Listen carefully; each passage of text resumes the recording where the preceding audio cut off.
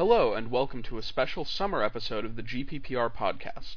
On this episode, Georgetown graduate Case Boesharr speaks about Islamophobia in the U.S. with Professor John Esposito, university professor at Georgetown and founding director of the Alwaleed Center for Muslim-Christian Understanding in the Walsh School of Foreign Service.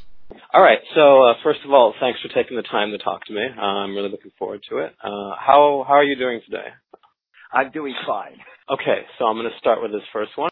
There's a belief about, Samuel Huntington that Islamic culture is completely incompatible, and you said that one of the major flaws of his argument is that he treats everything as monolithic, Western civilization and otherwise. So it ignores a lot of these significant facts. So how do we address this issue, do you think? Well, I think, another interesting person for you to talk to, by the way, is John Bowl, who's now emeritus, but is comes to the center regularly and is historian by training. Was the associate director of our center. But John is very good on issues of civilization and culture. I think it's a funny thing to say about Huntington, to say that that notion is really very old and very naive. I mean, the fact is that if you talk about any civilization, look at Western civilization. If Western civilization, if there were such a thing as Western civilization, so monolithic, how do you explain World War I and World War II, for example? Right. Or even, the continuing tensions when you look about some of the debates in the European Union are really, show the deep divisions that have existed historically. If you talk about the Islamic world, I mean, just look at it today or look at it historically. If there were anything like a single, Islamic sort of civilization in the way that Huntington uses it, look at the extent to which Muslim countries go to war with each other. Many of them are neighboring each other. I mean, so historically, you've had, Libya and Sudan and Egypt not acting like neighbors half the time, but going at it.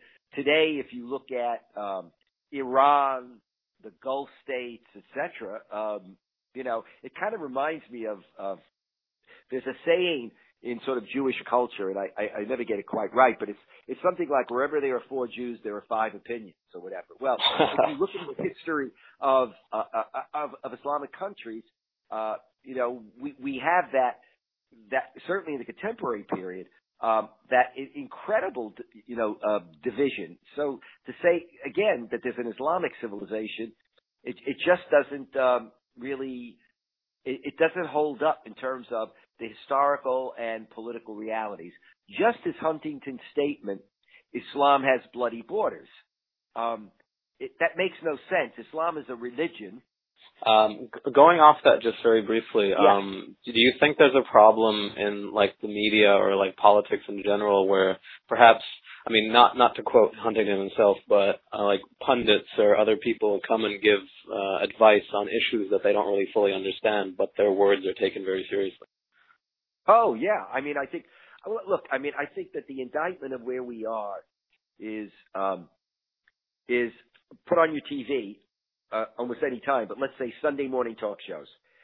Isn't it kind of inconceivable that you can look at people who are there as pundits, and on one show they will discuss conceivably 4 different areas. So it can be the failure of the economy, it can be the flaws on Wall Street, and it can be the exploding Middle East, and maybe even something about China. Now, how can one, how can any individual, claim to have that breadth of expertise? And that's what it's got to be, unless they're just going to say, well, we're just getting people and we're interested in hearing their opinions on things. But, usually the sort of serious talking heads that are there are people who are seen as experts. And they very often they are experts, but they're experts in a particular area. Right. So, if you're an expert, for example, on American politics, and let's say also you've been an advisor to the Democratic Party, that's one thing. If you're then going to be talking like you're an expert on Social Security, Obamacare, and Sunni Shia rivalry in the Middle East, and I think that is very much, it's just become part of our culture. And then it spills over into things like presidential elections. We really don't expect much from our candidates. You know what I mean? Yeah. I mean, Trump feels perfectly free to say he doesn't really read a lot about these things, etc., but that he can just opine on it. But yeah, I do think that there's a real issue, and it's an issue among ourselves. That is, we who are experts. One of the things that I was very happy about when I was associated with Gallup for a number of years as a senior scientist was that when Gallup started to come out with its world polls and then spun out of that its polls of 35 to 40 Muslim countries, and then Pew came in and others have since then. In the last decade, we are able to get beyond the kind of fallacy and the problem of simply looking to experts as if they're experts on everything and they can speak in depth on it. What do I mean very, very concretely? When we had the problem about whether or not cigarette smoke was carcinogenic, you could have two PhDs, one working for the cigarette company, one not working for the cigarette company, who is scientists saying the direct opposite. Same thing is true at Middle East. I mean, we overlap. We don't disagree completely, we diverse scholars. But, for example, you could have Bernard Lewis and myself, okay? Mm-hmm. So, what are people to do and policymakers to do? Our opinions are certainly important. I like to think so. I think, if one looks at our expertise. But, we both publish lots of books. We both have, won a certain amount of awards. We both have a following. But people will then expect us and will rely as if we can say and talk about all the countries, or many of them in the Middle East. We can say what Muslims think or the Arabs think. Well, we can say what we think they think. But the advantage of getting the hard data is that now, when it comes to certain questions, you actually have some hard data and let the data lead the discussion. Right. We're still not quite there. So, I mean, for example, during the invasion of Iraq and post-Iraq, the Wall Street Journal celebrated Bernard Lewis as as it were, the doyen of Middle East studies, and also with insight on the contemporary period. And in fact, the vice president at that time, Cheney, had much to say about Lewis and his role. And the Wall Street Journal, again, would do a number of articles how Lewis was a key player in determining Iraqi policy, etc. You can't just rely on one expert. You have to look closer at data.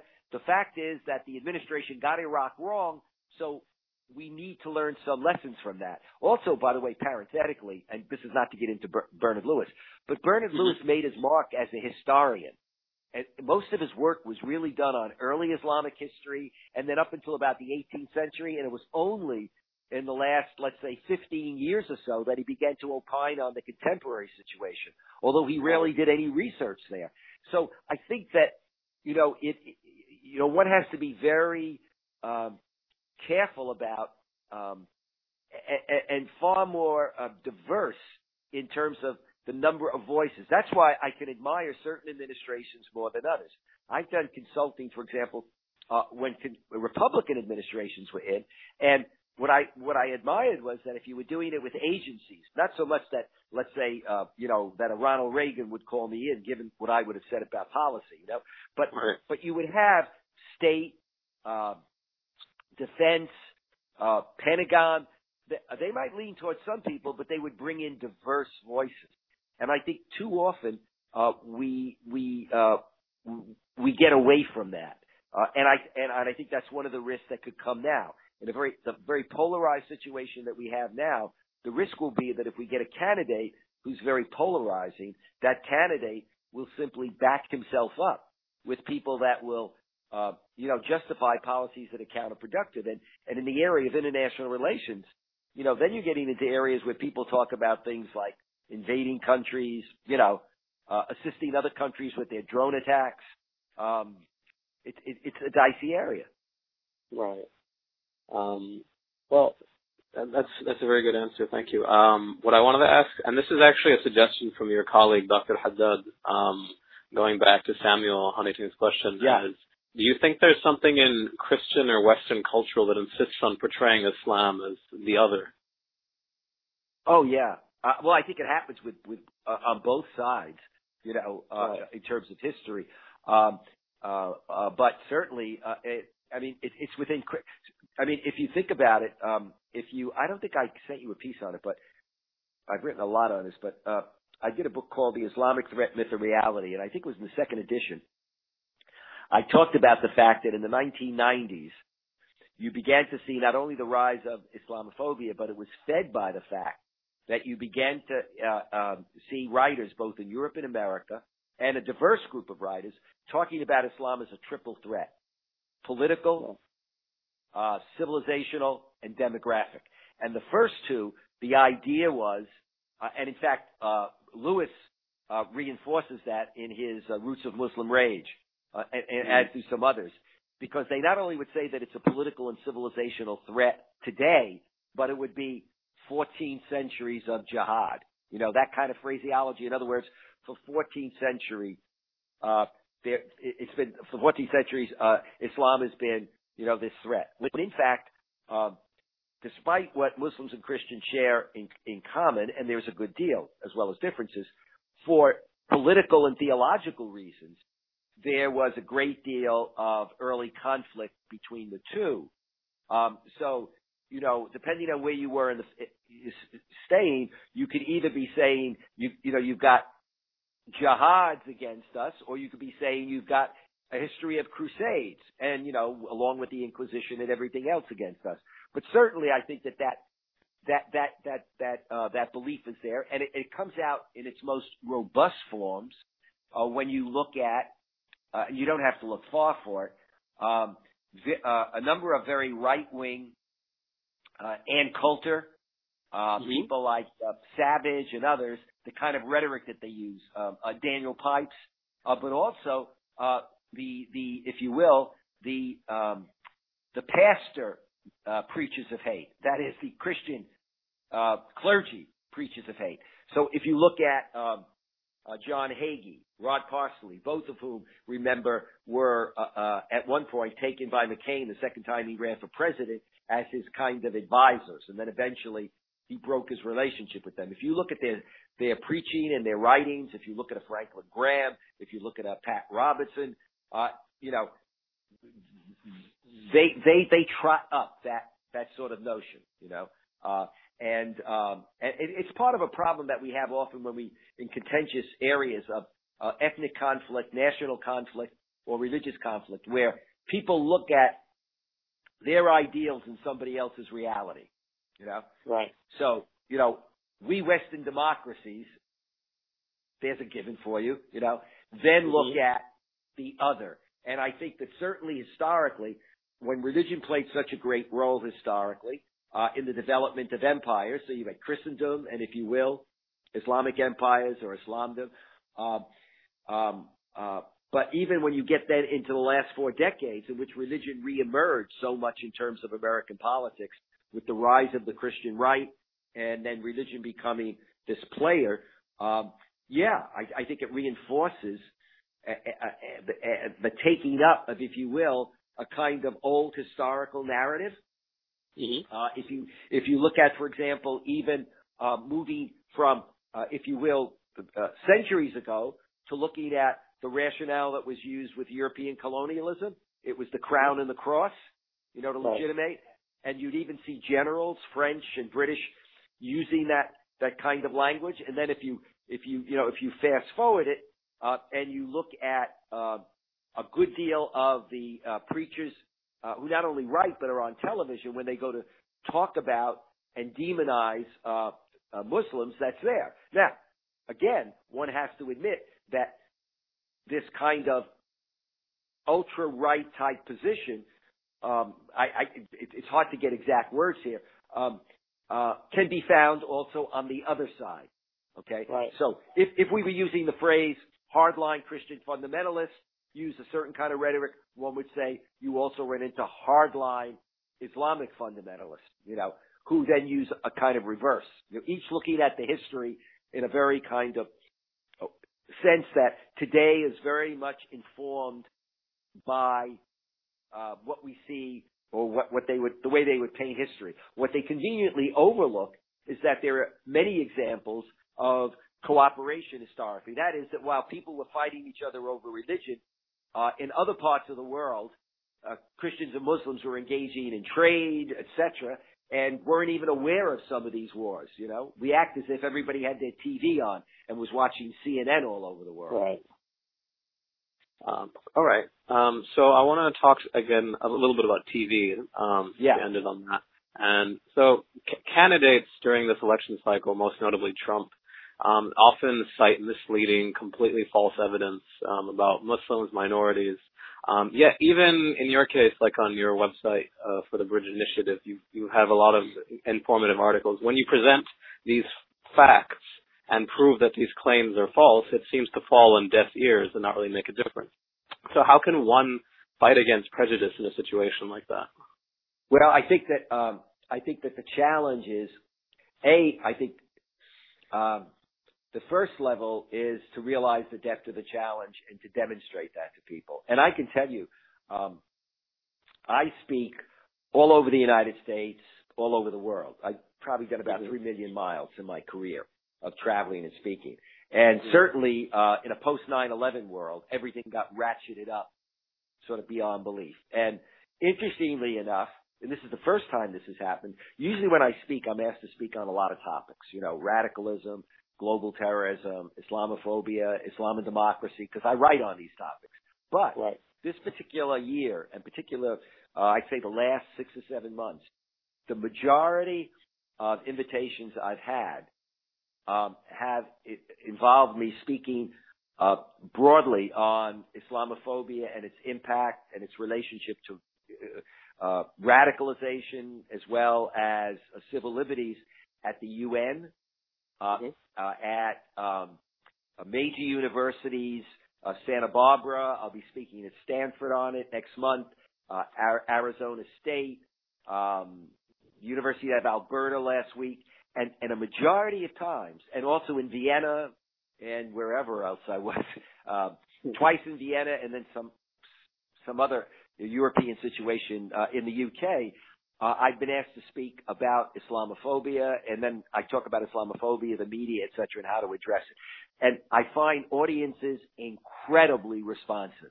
However much it might be in areas or in cities or towns that are very conservative. I mean, I've spoken in conservative areas of Florida, all over the place. If you really lay the stuff out, because people are polarized on this at one level, but there are people who are Islamophobes, that is, who are anti-Muslim and anti-Islam in a very self-conscious, nasty way. There are people who hold positions that are biased and would lead to discrimination simply out of ignorance. You know what I mean? In other words, they are influenced by the writings of Islamophobes or seeing them on TV, etc. And so there are audiences that you normally would think are areas that are going to be a problem, people open to. So the first thing one needs to do, and that's what Bridge does, is one looks at the narratives that are out there and it attempts to look at what are the attitudes and behaviors contained in these narratives. To what extent do they really undermine pluralism, undermine civil liberties, etc. So that's the first level. And who are the people that are doing this, and what might their agendas be? Are they on? Do they receive major funding? For this, etc. But the second thing is putting out information that presents alternative narratives. In other words, where you put out stories. By narratives, I don't mean some kind of intellectual presentation, but rather you look at, let's see what Muslims are really like. Well, yes, we have this data, so you need to get that out. Data done by whom, and what does it say, and what does the Attorney General just say, or recently, and the Deputy Attorney General, what has the President said, what do the data say? But even more, who are the Muslims that we're talking about? Who are the Muslims in America? Who are the Muslims wherever? We're concerned about our safety and security. Gee, isn't it funny that 90 to 92% of the people who are the most insecure and are the victims are actually in the Muslim world? And What are they concerned about? The same thing that we're concerned about, safety and security. Gallup data shows that. Do they all hate us? No. They have a problem with our foreign policy, the majority. But data shows an overwhelming majority admire our technology, our education, and our freedoms. And then getting stories out about Muslims. And we see more of that. You see it on our site, but we pick it up even off mainstream media now. That is, Muslims who are out there like everybody else who are making contributions to our country, to world civilization, who are Nobel laureates, etc. All of that's important. The other thing that's important is, how does one begin to address media? One has to, on the one hand, recognize that media has been a significant part of the problem. What we need to do is realize and get those statistics out there, because I think even media people would be a bit stunned at just how high that is. But I think that now what one needs to do is to develop more and more programs where one works with media and one is able to bring out stories that are going to be seen as relevant and worth putting out there, and build it into an argument that basically says, look, it's fine to cover, and it's expected that you would cover acts of terrorism or extremism. But the question is there a broader context in terms of the kind of coverage that you're giving? Otherwise, people simply walk away and think that this is representative of everybody. You know what I mean? It's like if you run a series of stories about, let's say, in my time when I was growing up, of the mafia, Italian mafia, and people have no context. Data still shows us more than 50% of Americans say that they don't know a Muslim, that they have never known a Muslim, had a relationship with a Muslim. More than 50% say they don't know much about Islam. So, if you have that with an ethnic group too, then there's a problem there. So I think that that's the way it's got to be addressed. But I think that it's a broad-based thing. It's not only that you got to work with media on how this can be addressed, so that it's, in terms of getting media to broaden its context. And there is, at the same time, there have been some very good shows that have been put out in media, but not enough. And too often, it's stuff on PBS. PBS is fine, but let's face it, the majority of Americans look at, Fox, for example, et cetera. Right. And then I think the other side is you've got to get the information out there as much as you can through the internet. And the sad thing about the internet is it's a great source for knowledge. It's also a great source for just the opposite. And internet can be manipulated. When you talk about search engine optimization, and digital marketing, and the mastery of those tools allow those that have the funding and the wherewithal to have their message be among the first things that pop up, You're probably aware of this, but I've seen it in a lot of cases, including my own, where I can give a talk and then it gets carried, gets critiqued, let's say, on the internet, and the next morning it'll be on the front page if you Google my name. And there might even be, in one case, there was one before me and one after me. In other words, I have a lot of hits. Depends on when you look at it. It can be 3 million. It can be, I looked today, it was supposedly much, much higher than that. But the point is, with search engine optimization, if somebody goes to look up something, it'll occur on the first page. Or the ability, for example, that often happens when people do an article. For example, if we do a positive article, we might get quoted, okay? But we don't feed it to somebody and say to them, why don't you publish this under a different title? Change the first few words. So that, in effect, a critique is not just appearing once, but it's appearing in 5 or 8 different places.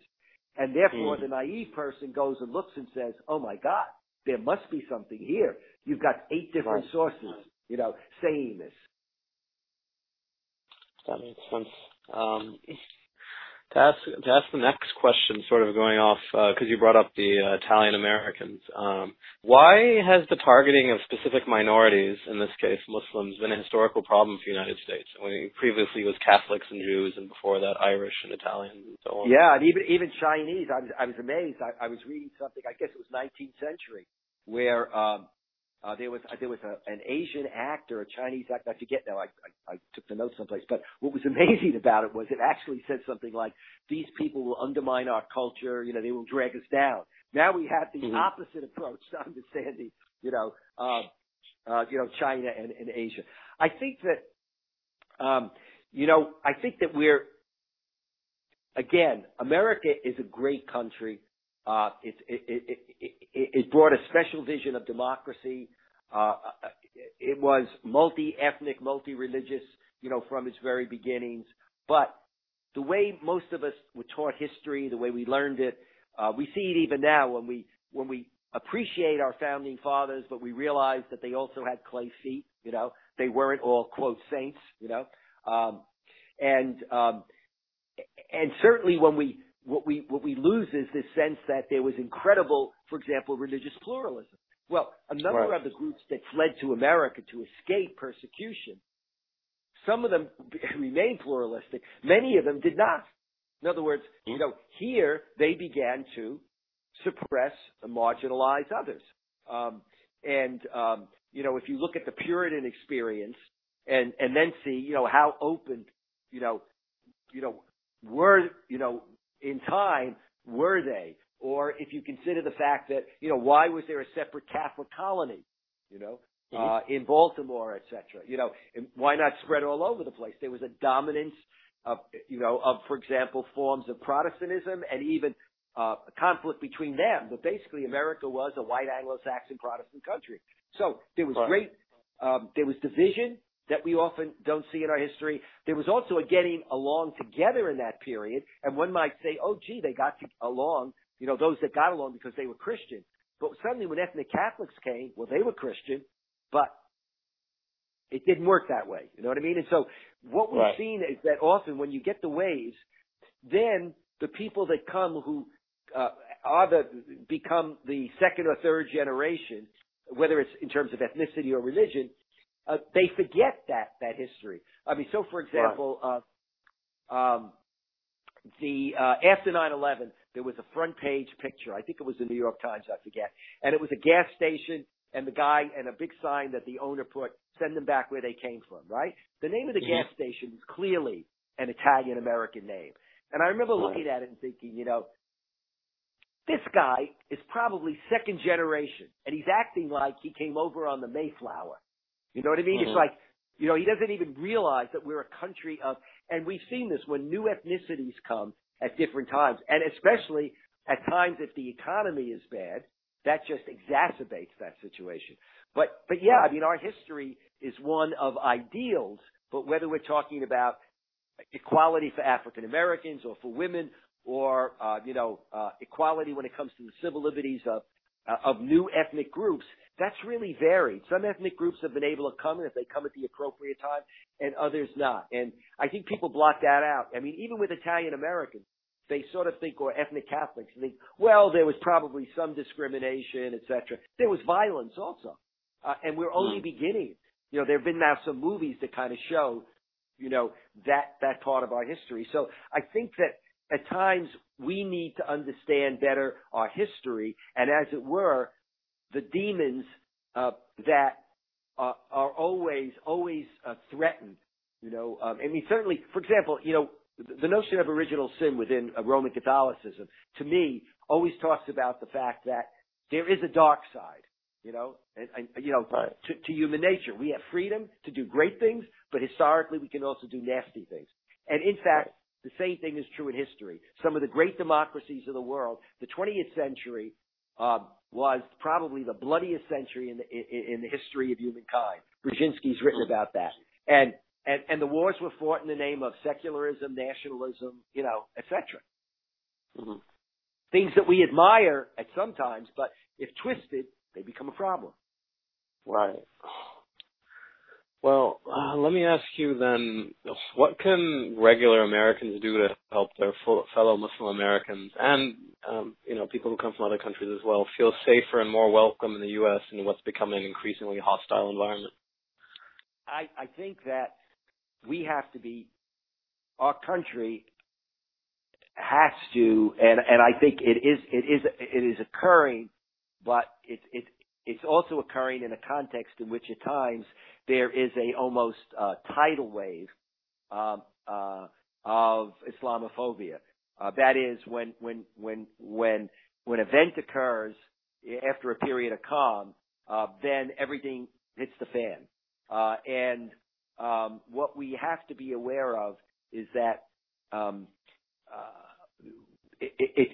we need to have change, not simply from above, but from below.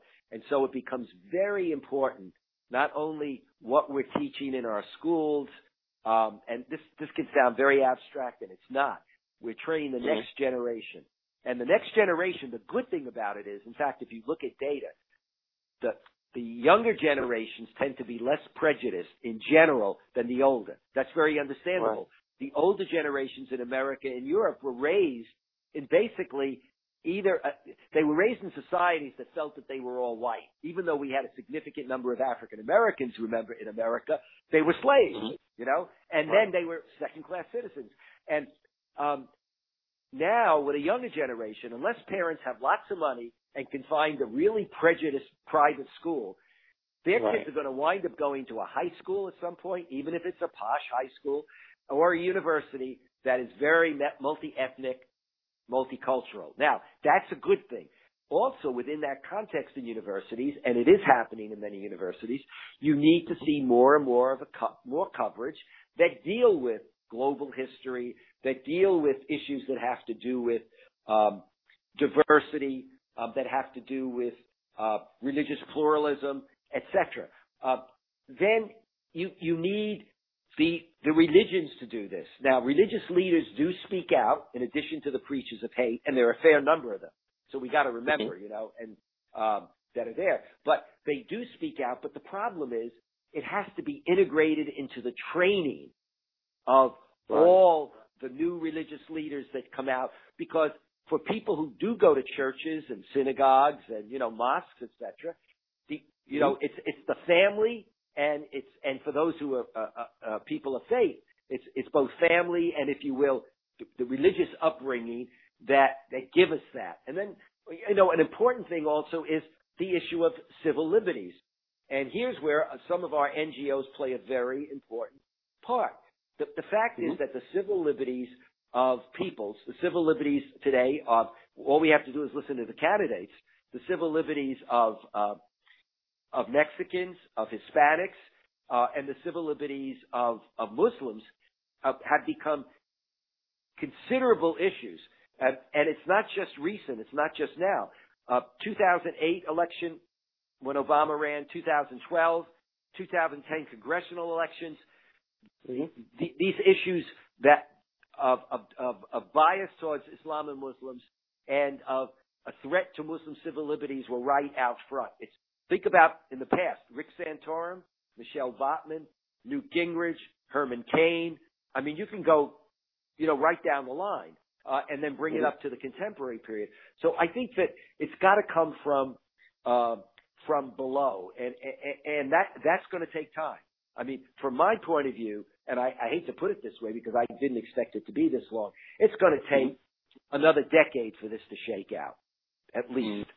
I mean, and the analogy I would give, and again, analogies always can limp, okay, is when you've got something that's a real traumatic situation, and then when it gets exploited by political leaders, okay, it's not just saying, well, the analogy is you take a demagogue like Hitler and look what happened and how something in a country like Germany, which was seen as sophisticated and where Jews played an important role in society, you know, look at what happened to them, but also look at the silence that came about among many others and how they could be induced to that.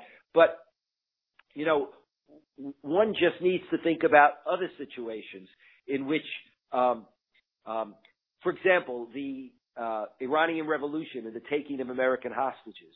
We're still playing out decades later the fallout from that, both in the U.S. and in Iran, in terms of our political leaders in both countries, not all, but some of them, you know, who are playing off almost like a sense of, you know, as if we've always been at war with Iran from time immemorial. They don't talk that way, but it's as if, you know, they don't remember how things came about, etc.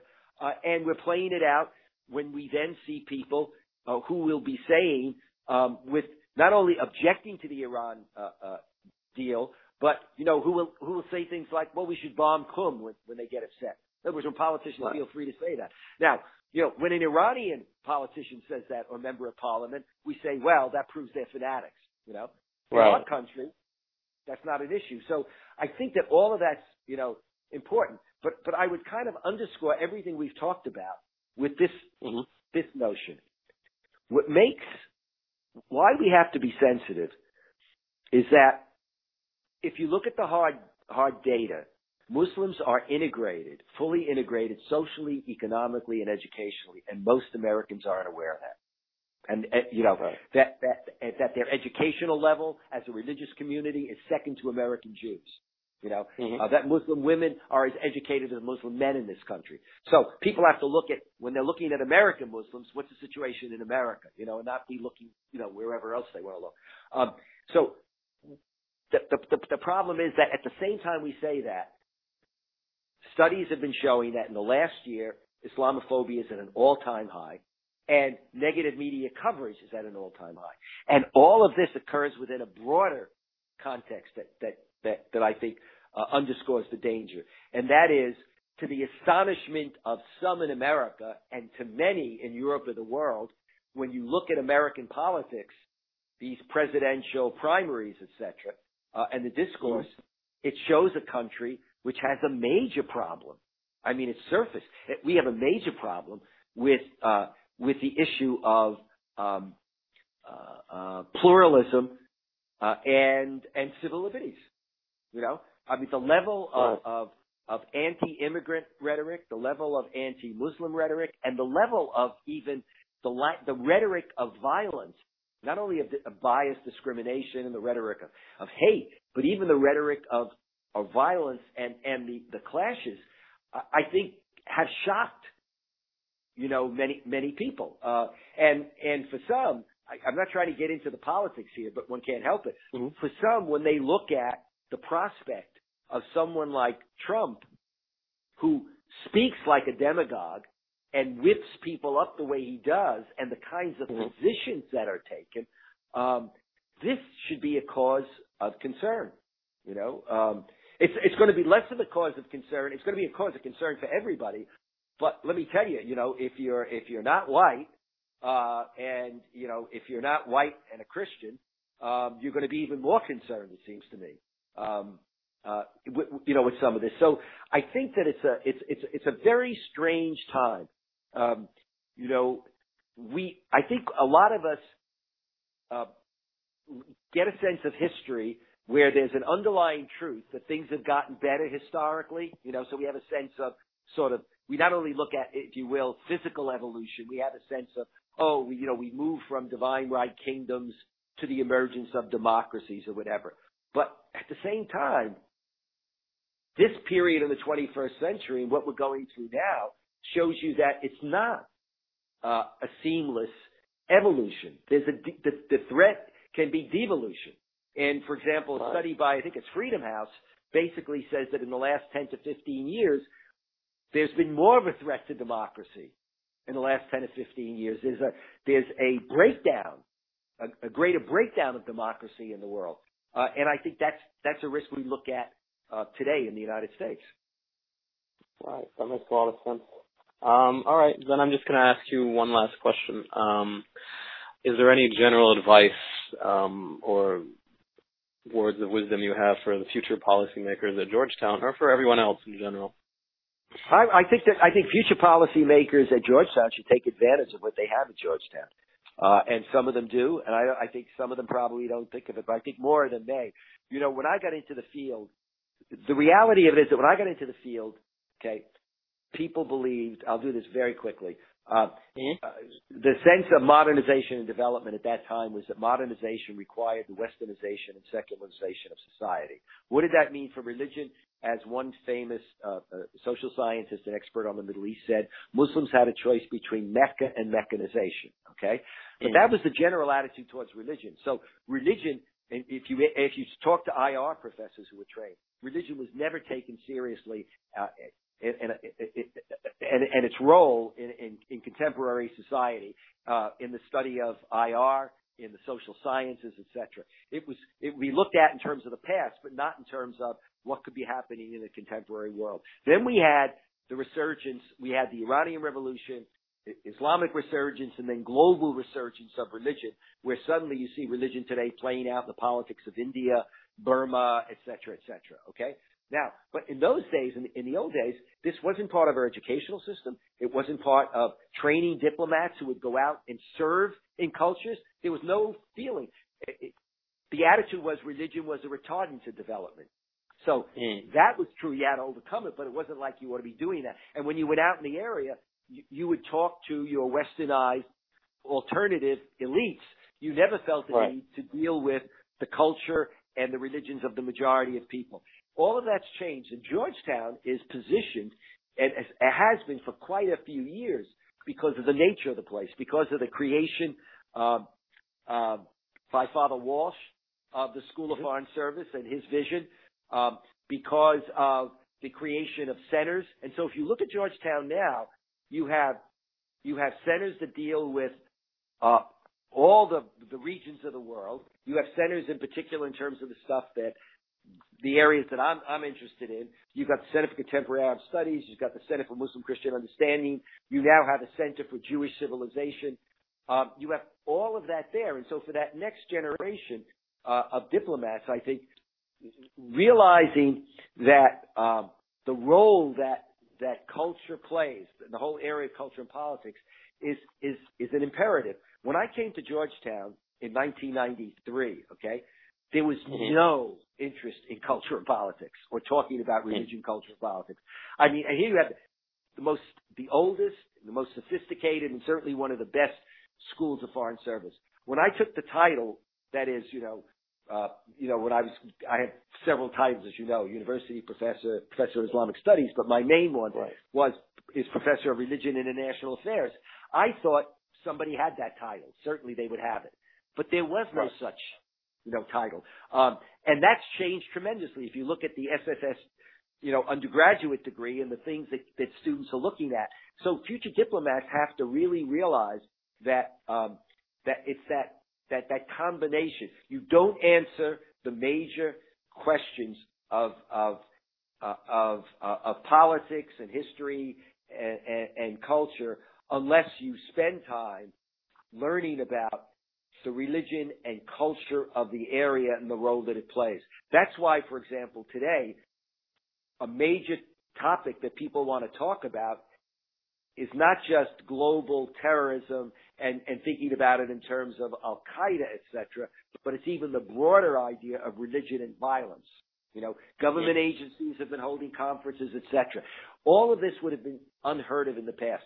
I think students who are at Georgetown have a leg up. They have two legs up if they take advantage of this opportunity in their training. And not only because the topics, if you look across our curriculum, are covered, but because you have a diversity of faculty who come at it from different disciplines. And again, that's important, because I still think a problem we have in the academy at times is that people privilege their discipline.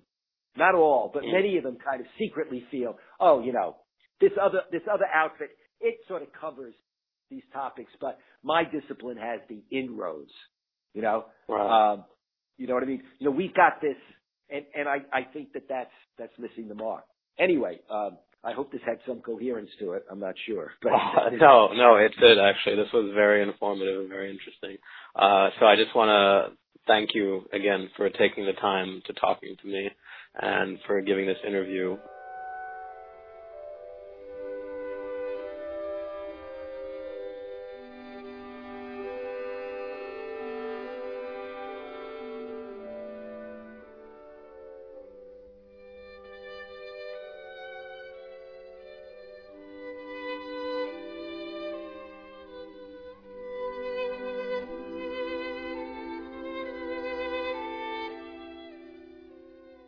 Thanks for tuning in to this episode of the GPPR podcast. I hope you enjoyed it.